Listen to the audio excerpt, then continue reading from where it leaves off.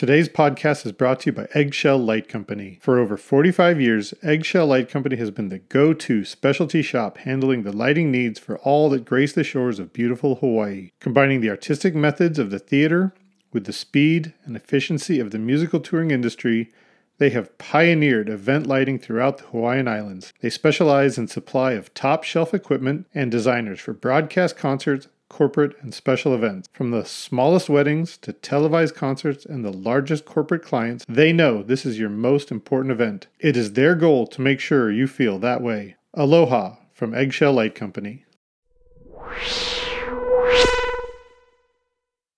Welcome everyone to another episode of LD at Large podcast. My name is Chris Lose. I am the designer relations developer at Ayrton Lighting, as well as columnist for PLSN magazine, LD at Large. I hope you're all enjoying listening and reading. I'm here today with my brand new friend, Chadrick Fellers of Wasted Potential.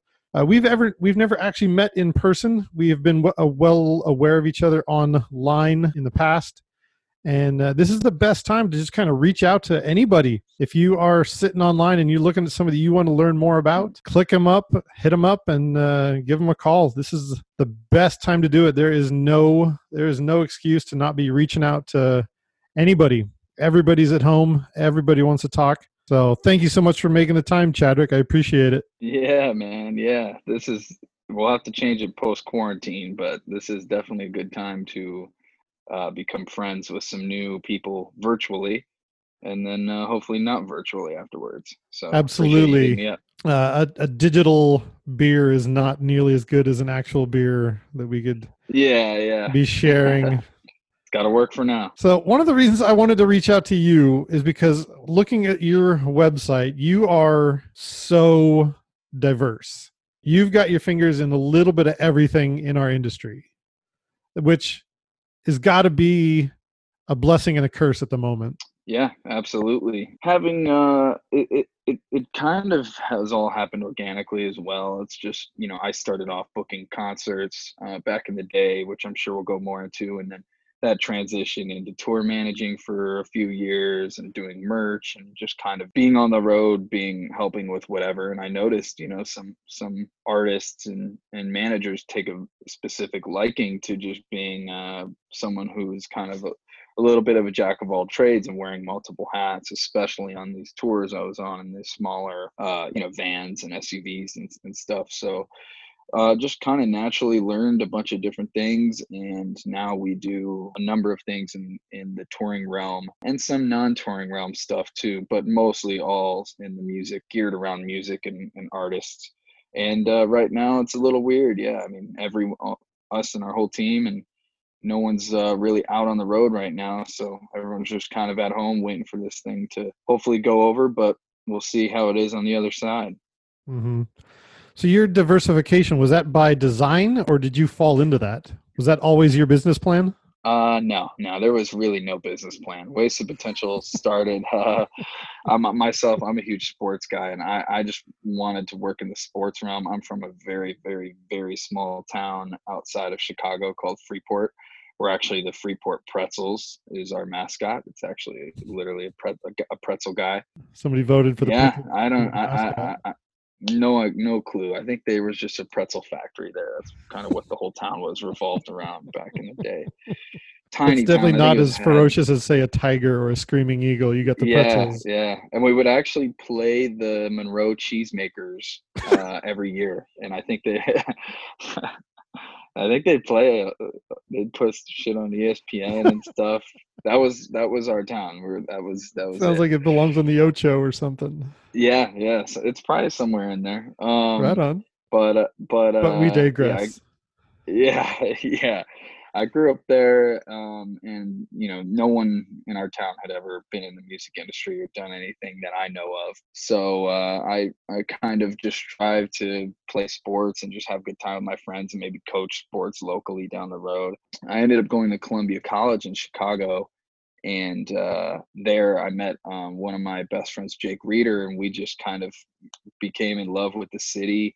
I'd stay in the dorms, and we ended up getting into throwing concerts somehow. Did that, and then we just came up with Wasted Potential because my my grandma was like, you're wasting your potential doing these little tours and concerts. Like, what are you doing? You should be being a lawyer or a doctor or something. And the bread maker, I was like, all right, we didn't have a company name, so we just drew a little squiggly face and slapped wasted potential on there, and then that's kind of what happened. But we just booked concerts for a long time, and then we ended up getting really good at of guerrilla promotions because we were college kids ourselves. So we'd throw shows in Madison, Wisconsin, Iowa City, St. Louis, Chicago, and University of Illinois over in Champaign, and Illinois State.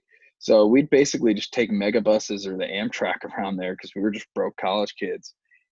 Flyers under the dorms, go to the parties, giving away tickets, and these shows started to sell out because they just wanted to go and have fun. We'd have like little popsicle stick heads and give away a bunch of shirts and do a bunch of fun stuff. So we just thought we were going to be concert promotions team for a while. And then I got into tour management when we booked an artist who wanted me to go out with him just to show him how things kind of went on the everyday, sound check and whatnot. And then it was this guy, Somo, who ended up having a song called Ride that went platinum about 6-7 years ago. And I was 19 and I ended up touring the country with him. We ended up on Jingle Ball and all that type of stuff. So I'm 19 years old, tour managing this artist in in arenas.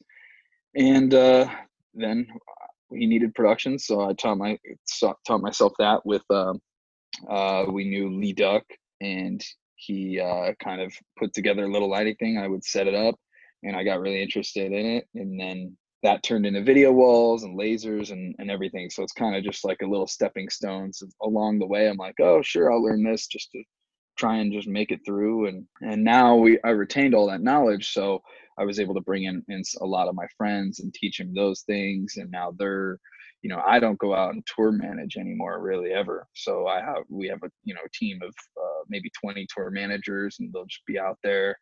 They'll let me know if they need anything. I'll help with the budgets and build the production and whatever. And it's off to the races. That's a great way to build a company. Is you build it by necessity. You say, Yeah, I'm a exactly. tour manager. I've learned how to do it. I don't want to do it anymore. I want to train somebody else, and I want to take a small cut of what they're doing, and I'll get them the gig. That's a very natural progression. A lot of the major CEOs and CFOs have that exact same path. It sounds like you're on a very good path. It sounds like your potential is not being wasted. Yeah, Sorry, that's kind Grandma. of the funny thing. Yeah, RIP. That's the greatest part of it now is, my parents will come to a show, and I'll even let my dad hit busk and hit buttons for like one of the openers or something, and they get a kick out of it. It's totally transformed now. They finally saw.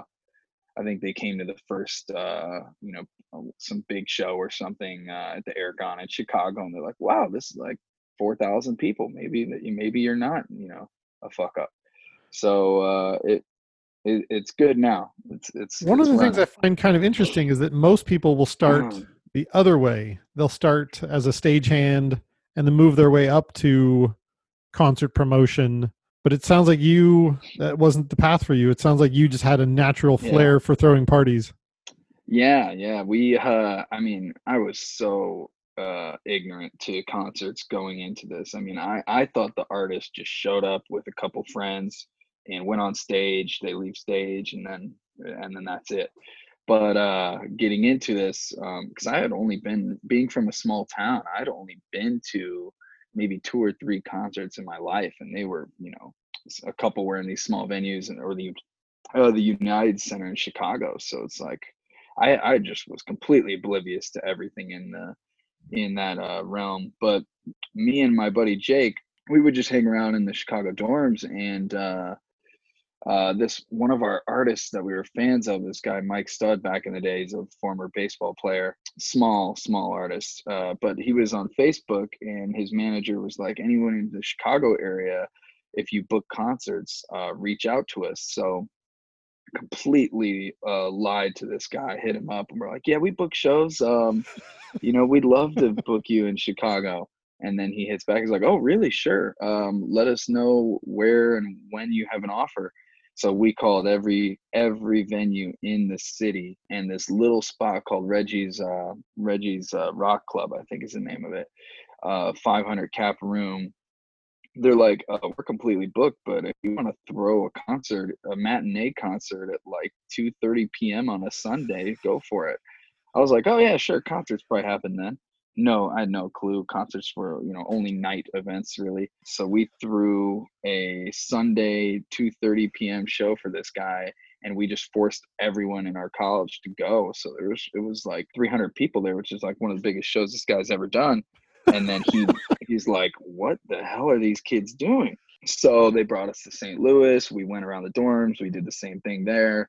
Got a bunch of people to go to these shows, and then I used a couple relationships with his manager to book other artists. So we started booking people like Logic, Chance the Rapper, Hobson, Asher Ross, Sammy Adams, a ton of artists who went on to have a lot of commercial success. I mean, Logic and Chance the Rapper, those guys have played Madison Square Garden, and I was able to retain my relationships with both of those teams, and ended up working with them on the other end in the production world, which is just wild because to go through all these different lanes. But yeah, concerts is where we got our start, and we want to go back there, but do it in unique ways, like concerts without phones, and we want to do some intimate stuff with some of the artists we work with in the future for sure.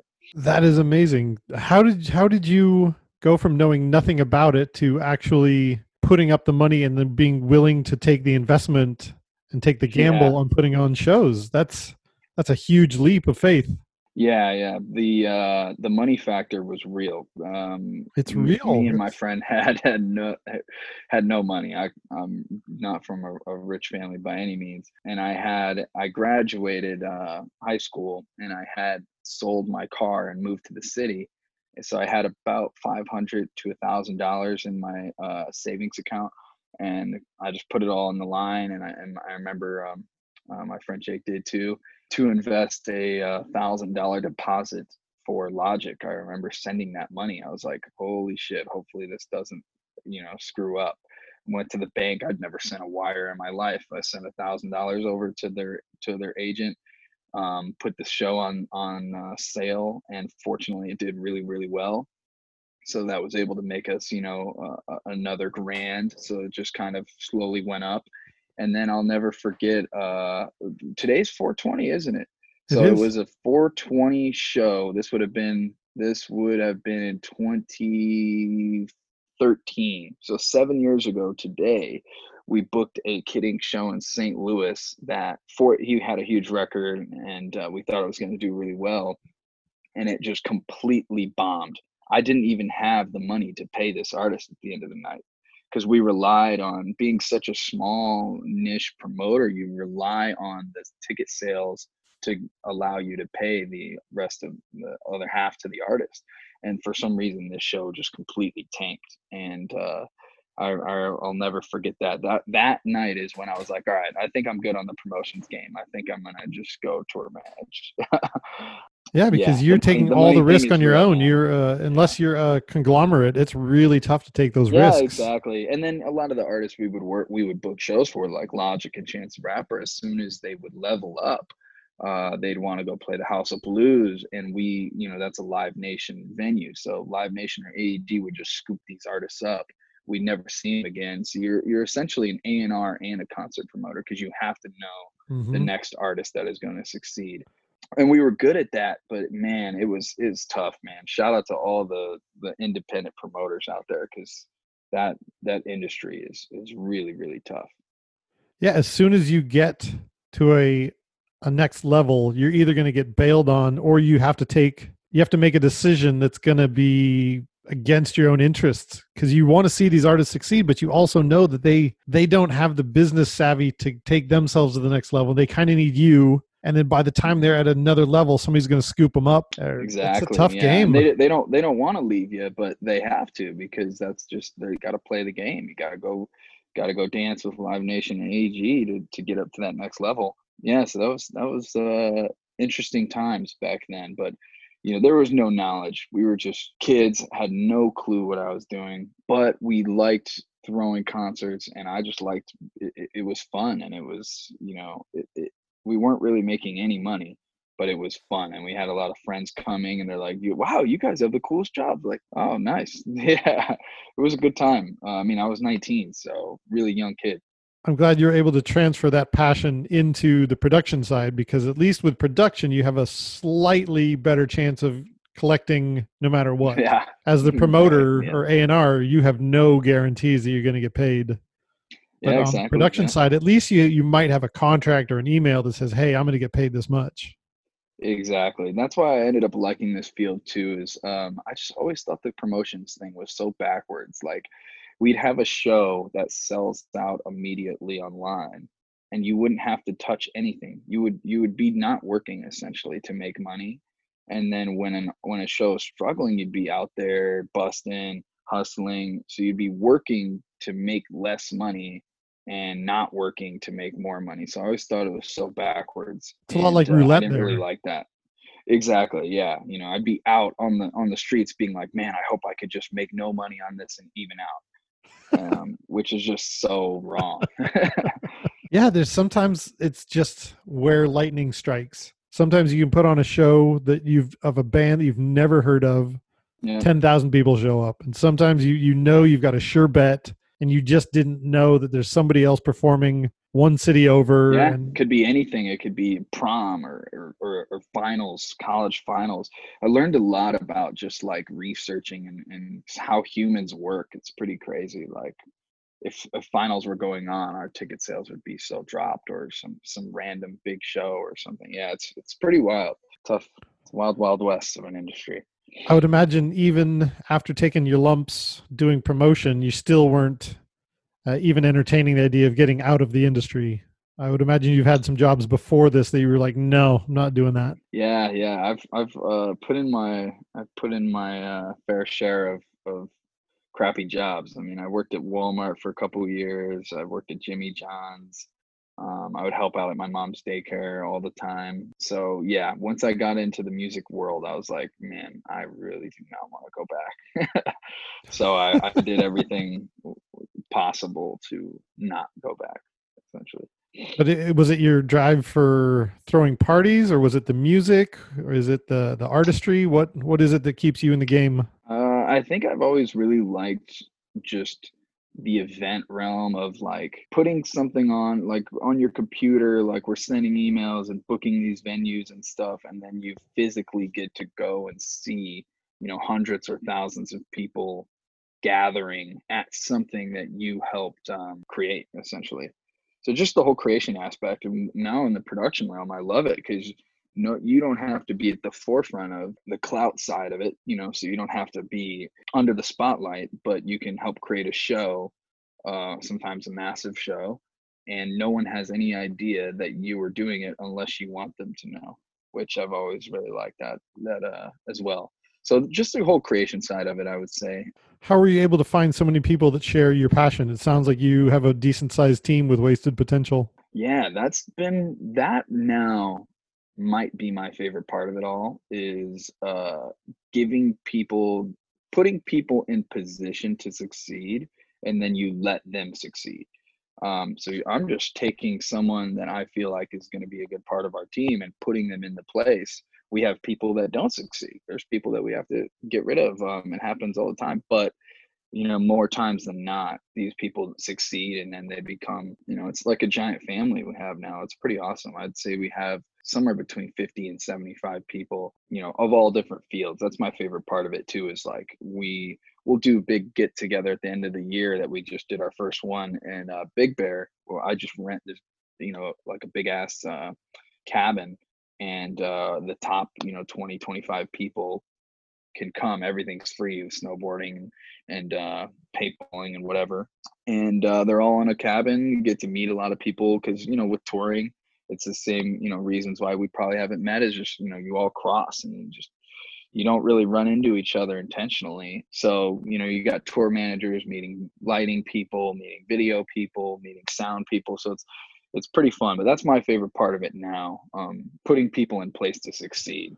So if somebody came to you and said, Chadrick, you have the coolest job in the world, I would love to be part of your team, what's the first step that somebody could take to convince you that they belong on your team? We have basically a big resume field of people now. I think we have maybe about 400 or 500 resumes that we just, when someone hits us up for a job, we basically will go to the people we have, and meanwhile kind of talk with some of these other people.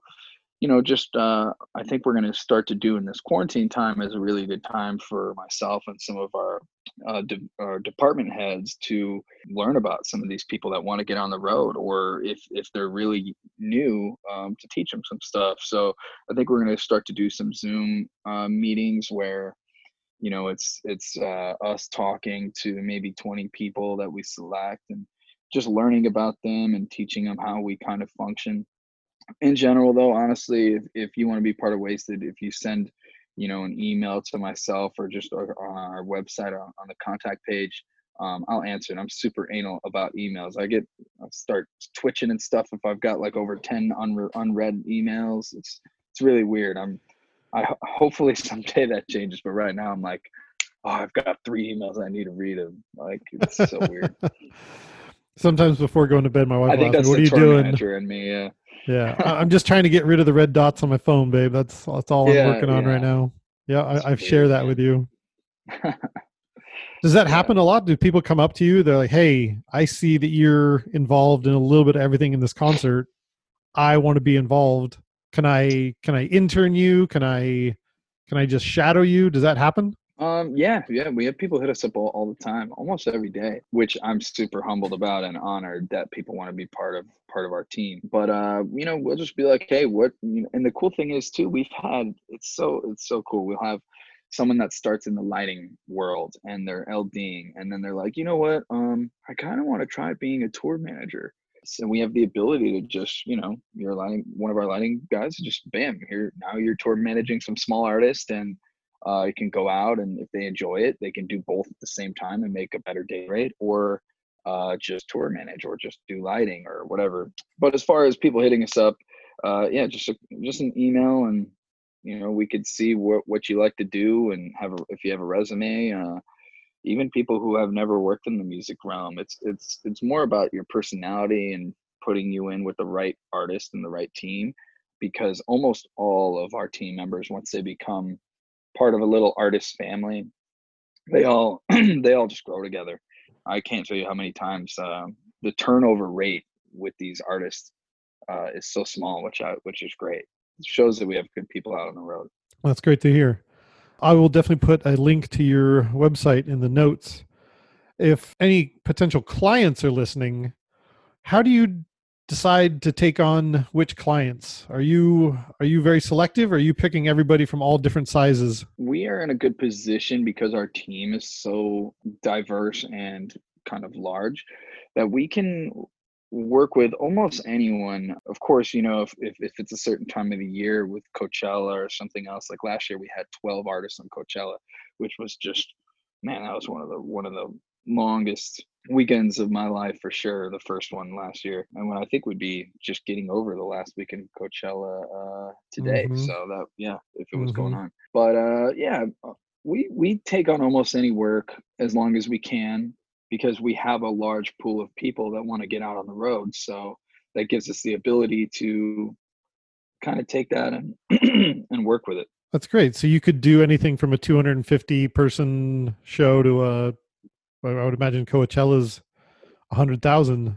Sounds like you have a very diverse background that you can accommodate any size. Yeah, yeah, and my favorite part of it is definitely working with artists that start off in the 250 cappers that we're working with. We're tour managing them. We're maybe doing a few lights and production, and then watching them grow over the span of 5, 6 years. We've had at least 10 artists who start off with us from that range, and now they're playing the Coachellas, and they're playing arenas, or whatever it is. And those are the most fulfilling for me.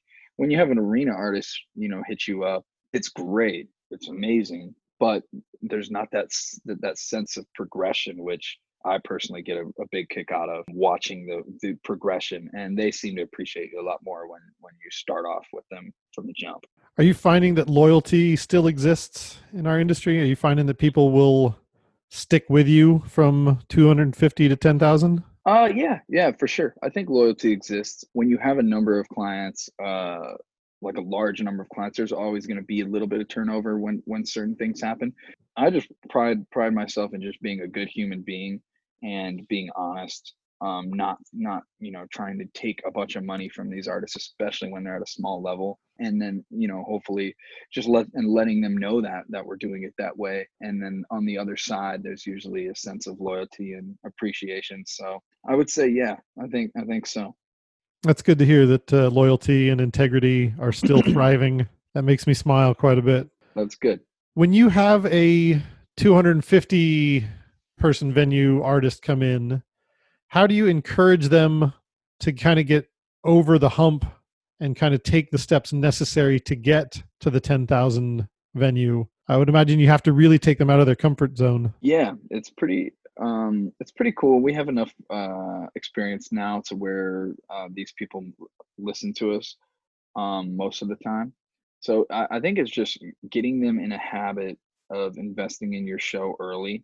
So even in a 250 cap room, yeah, you might be playing, Echo or something in LA, just some small little room, but you can still put a few pieces of gear up there, or go get a cloth and paint on it, or put some, black light ink on it, or just something creative. And getting it's like teaching like a puppy, like, you know tricks and that's, a, stuff. It's like, that's all a right, great metaphor. once you start to, you're teaching them at such a young state in their artistry, that as they grow, they're willing to invest in their show and put on a good show. And they're thinking like a lot of the artists we have now, like they'll go to a show, or they'll be watching something or at a museum, and they'll text me like, yo, this was so cool, we should do something like this. And that gets me hyped up when they're reaching out to me, thinking about a future tour that we're going to put together. That just gets me going, because I get excited. I'm a believer in, like, whatever energy you give someone, they're going to give back to you. So if Mhm. they're, if they're stoked to be putting on a show and building a show, I'm going to be stoked right there with them, and we're just working together on it. Do you ever have a hard time convincing them that production value adds value to their show? I would imagine you get a fair amount. They're like, "Hey, look, I've been doing just fine. Me and my amp and a drummer. Why do I need all this extra stuff? I get enough people. They love me enough, but just me and an acoustic guitar." And you're like, "Well, yeah, that's great, but if you're going to fill a bigger room, you're going to have to spend some money." I Yeah, imagine for sure. you run into that wall fairly often. Yeah, we definitely do. But thanks to social media and the Instagrams and whatever else out there, these artists these days are seeing their peers on there, and they're all just wanting to go. They're like, oh well, this artist did this. I wonder if we can do this. And then you just have to let them know, yeah, they did that, but they spent money. You're gonna have to do it as well. Some of them won't, and then maybe we'll just tour manage them, and we won't spend money on our production yet. But us tour managing them still gives us the ability to work with them, and then the production stuff comes no matter what at some point. But Oh, so yeah, most of shout my out to clientele social media. are a little bit more established. Hearing you talk about some of the up and coming bands being totally influenced by social media, that's really interesting to know. Like, how do they go about? Let's see, they see somebody else that they've worked with having a bigger show than them, and that Yeah. motivates them to get a bigger show. Yeah, I'm sure it's the same in a lot of other industries as well. Like bodybuilders or something that see one of their friends out there getting more jacked. They're like, "Yo, I gotta get more jacked." Like, Yeah, it's yeah. just whatever. Social media has made it so easy to kind of see your peers and keep up with them. So you see one of your peers doing the same venue that you're about to play, and then you go look up their show, and you're like, yo, they had a bunch of stuff with them. Like, why we should have a bunch of stuff with us? That definitely helps our argument of being like, hey, or I can look up a couple of their peers and send them a video and be like, yo, they had some stuff out there. Like, we got to watch out. You don't want to just be playing on a bare stage. And yeah, so shout out to YouTube and Instagram and all that stuff. It's definitely made it a lot easier to kind of keep up with, whatever else is going on. Yeah, you can actually go online and show them how much bigger of an impact the Yeah, production value exactly. is. You can actually show them that, look, I can make that moment more impactful by adding X amount of production gear, just some lighting and a backdrop. And next thing you know, they're going to want a video wall. They're going to need another Yep. person. You're going Yeah, to be able to 100%. Yeah. once they It's realize they need a video wall, you can, well, that comes with a person. I've got a person for that. It sounds like you're yeah, in a really good place to take people to the next level. yeah. We're blessed to be in the shape of I just call them baby steps with all the artists when we start to work with them from a small stage. Like, we have an automated lighting package as well system that we send out, and it doesn't require an LD. So one of our tour managers typically operates it and sets it up. So at a 250 cap level, it allows you to have some lighting. You can't tap into the house rig, but you have, a few lights on stage that are synchronized, and then you can move up to 1,000, maybe have an LD with you.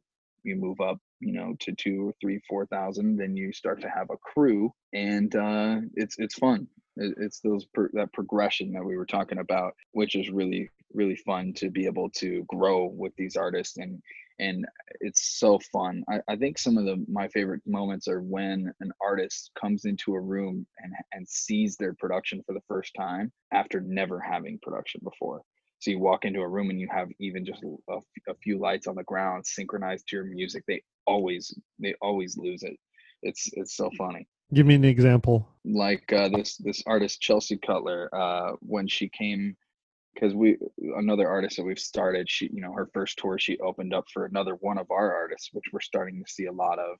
She opened up for Quinn 92, playing, they were playing like Terminal 5 in some big rooms. But I remember the first tour we did together, she was like, I really want something. We got on Amazon and got a red light bar, just one single red light bar. She's like, yo, this is so sick.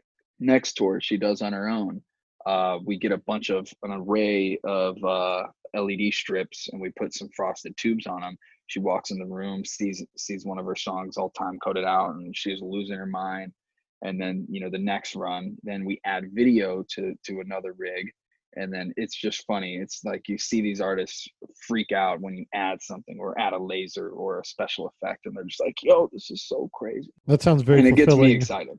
Yeah, that's the moment of realization where you're like, man, this is like making a difference in how they perform, which makes a difference to their fans. So technically we're making a difference to the fans, which is what it's all about. That's awesome.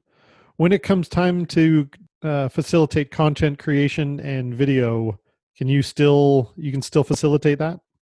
Yeah. So a lot of the tours we do, I love collaborating, but it's also fun when our whole team gets to do a tour of where we get to do everything from tour management to lighting to sound, visuals, everything, production management.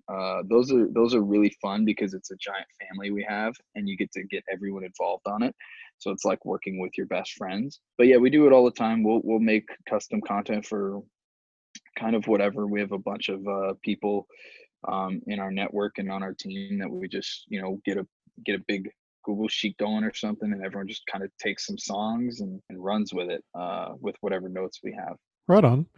Who usually takes the lead when there's content and lighting and stage design all coming from Wasted Potential?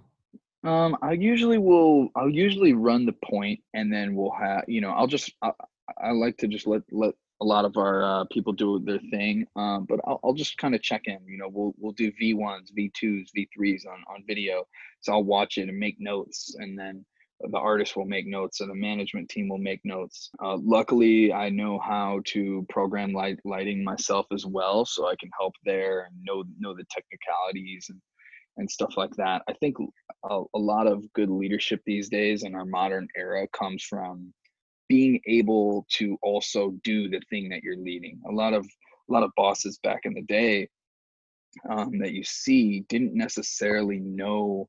You're more reliant on your people, and you don't have that tech savvy. You can't communicate in, like, if I know gobos and prisms and Zoom and all these lighting terms. Like if I was just some creative director somewhere who doesn't know all that stuff, where you're just like, oh yeah, make it green, and you can't really get across exactly what you want. That's one thing I've noticed sometimes. So it's good to have the experience as well as an LD who's toured. I know how to clone shows and done, all range sizes. It helps working with our team, and we're all on the same page of how to program within one show file too. It sounds like you know just enough to be dangerous on every single one of those. It sounds like you know enough to, if anybody tries to lie to you, you're like, no, you can do that. Yeah. If somebody tries to say, I Yeah. can't clone that, you're like, yeah, you can.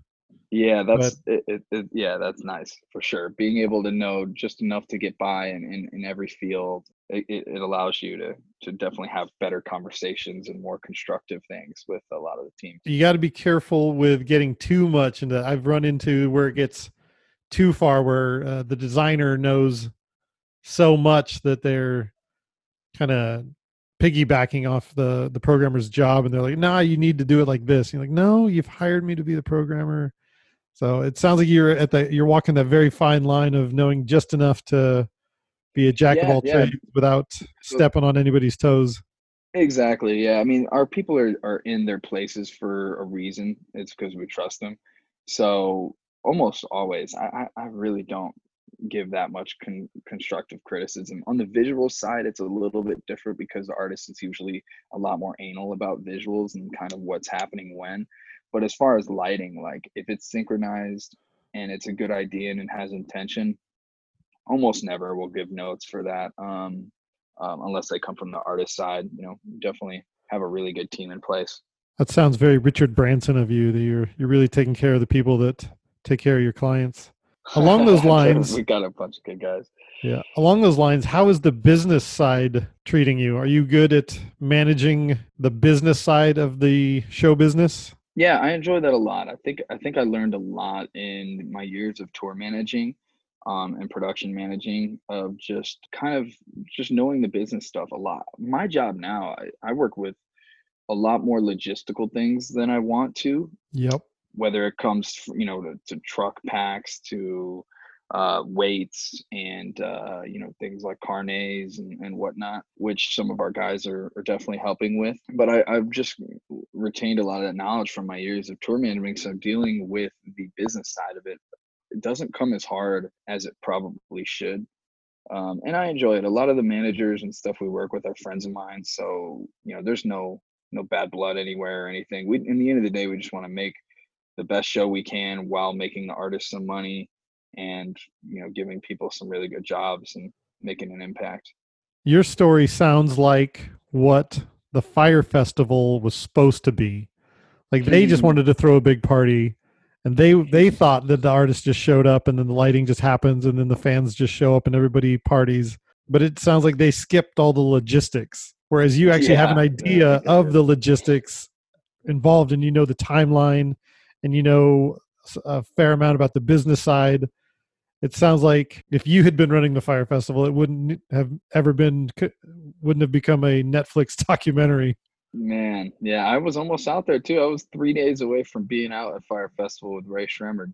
Um, Really?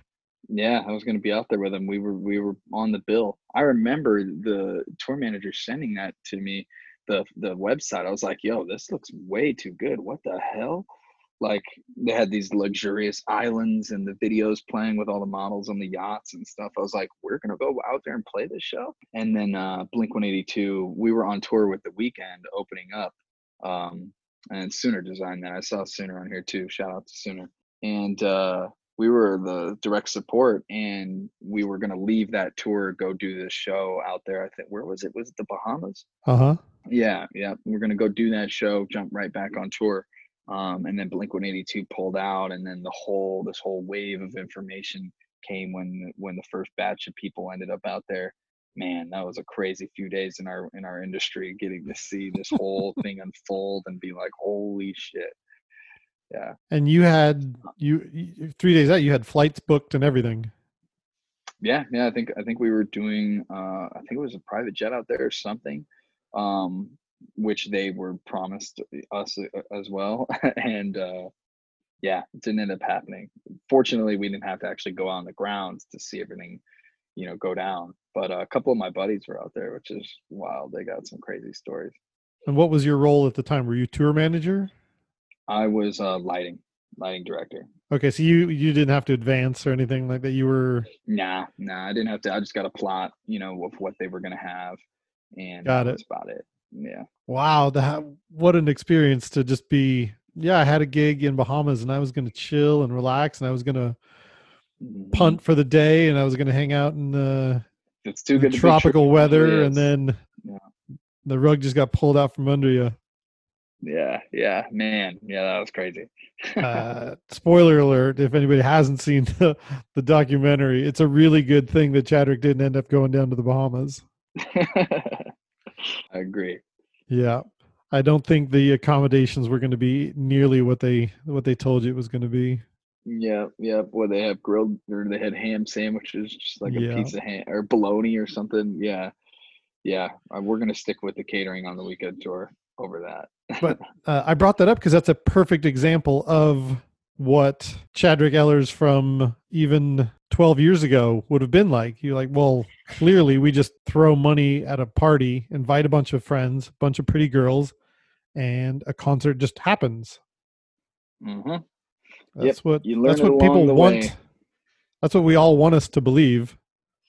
Exactly. Yeah, it's like that picture that says, what your mom thinks you do, what the public thinks you do, what you actually do, or whatever. Yeah, those are usually pretty accurate.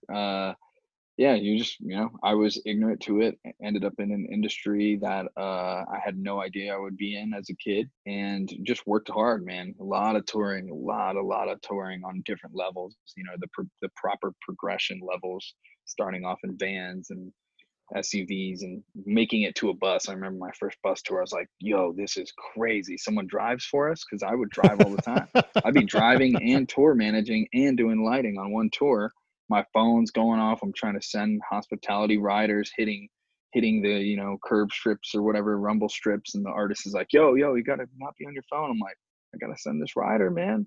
And like driving, man, those were chaotic days. But you learn a Yeah. lot about what to do, what not to do, and then as long as you don't keep making mistakes, I think that's really what counts. You can make a mistake as long as you don't consistently make mistakes. That's what kind of separates it. Yeah. So what does the Chadwick Fellers of 10 years from now look like? You still as diverse? Are you going to pick one thing? Are you have a bigger I team? think I think in the future, the way we're going right now, just letting things fall into place where they need to, not forcing things. I think we have some interesting things going on, and I want to have a cool facility in Los Angeles that I think that can abide to our different fields, whether it's like a rehearsal facility, stuff that we can do media, sell merch out of, maybe have a recording studio in there or something. Just generally just growing as a company, not being focused on one field specifically, just letting all of our all the it's like a tree just growing in different directions. Yeah, I mean, I'm really happy where we are. We have a bunch of really good people on our team, and it's like a giant family. Just letting it keep doing what it's doing. Nice. It sounds like you're very open to just saying yes to what is presented to you. Yeah, whatever the universe throws at you, just say yes or pivot and do something different as it happens. While obviously, you can't be completely ignorant to not having plans. You have to make plans and goals and things, but overall, not putting yourself in a box necessarily, I think is important because we got here by just going with the flow. Why change it, if it ain't broke? That's great advice. I see it all too often where people are in such a rush to get to the next level that they don't realize that Yeah. they missed the escalator to get there. Yeah. Or I try and tell some of our guys who become so obsessive compulsive over like, what's the next thing? What can I do to be better, or you know, how can I be different? It's just like one, also enjoy where you're at because some of my best times looking back are in those sprinter vans with some of my buddies just traveling around. Like we were worried about the future then, but I wish I could go back and just be like, yo, embrace where you're at, because we are all very, very blessed to work in this industry. Like I said, I've worked at Walmart and Jimmy John's. Like, just being able to go and put on a show for, even whether it's 200 people or 20,000, like that is a pretty blessing job in the end of the day. So I think more people in our industry really need to, it's, you obviously have to be focused also on your future and where you're going to end up, but enjoy where you're at, because obviously it could be taken away in a day, which it was from all of us. So while it's going on, definitely definitely be appreciative and grateful. Oh, that's very Buddhist of you for sure. Yeah. Cool, man. Do you have any last advice for Chadwick Fellers of 10 years ago? If you could do an interview with your own 10 years ago Chadwick Fellers, what would be your little tidbit? I think it's important to stay inspired and go try different things, especially if you're young and you're in your 20s. Just try anything that's thrown at you, because you never know what you're going to fall in love with. I fell in love with designing shows and putting on productions, and but I had to try a bunch of different things to get there. If I would have said no to putting on concerts or tour managing, I would have never gotten to putting on concerts from a production standpoint. So saying yes to things, if you being a if you're a stagehand and you want to try merch or just whatever it is, you're never really going to know until you give it a shot. That's for sure. How was it working with Juice World? Juice World, yeah. His team was great. His manager Pete hit us up from a really early stage when he was doing I think under 1,000 cap rooms, and then we got a good team in there, and he grew rapidly. Man, he was growing so fast. He sold like 25,000 tickets in Hartford, Connecticut one time on a tour that we were normally doing maybe 4,000 or 3,000. And we were just like, wow, this kid is like crazy. He was a really good dude. And we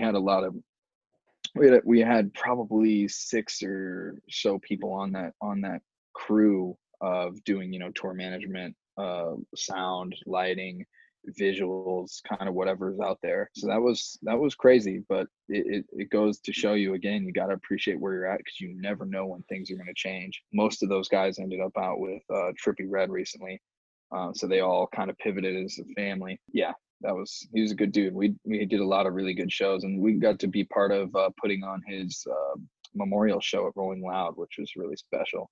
So he passed away, and then he was on Rolling Loud, and we worked with them to do kind of like a memorial thing. So he had his girlfriend and his DJ and a bunch of artist friends come out and speak. That was really special. Yeah, he's an example of somebody who was just burning the candle at both ends, trying to do everything too quickly Yep. and got a little caught up. Yeah, and I think you're going to see a lot of artists now, kind of knowingly. I'm already starting to see it. I think tours are going to become shorter durations, and a lot of people are going to do multiple legs. So it's like you go out, you do 4 weeks, you have maybe another month off, and then you go do another leg, instead of just hitting 8 weeks, 10 weeks, 12 weeks straight. Because I think humans aren't really necessarily meant to be in a new city every day, and that takes a mental toll on an artist, especially I think at some points.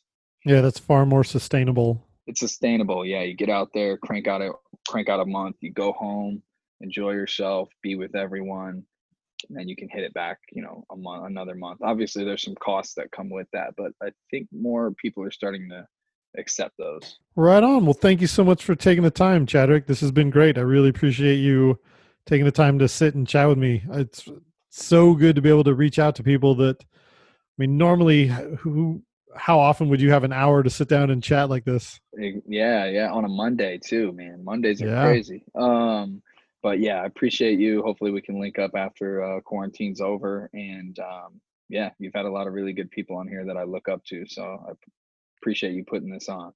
Right on. Thanks so much for your time.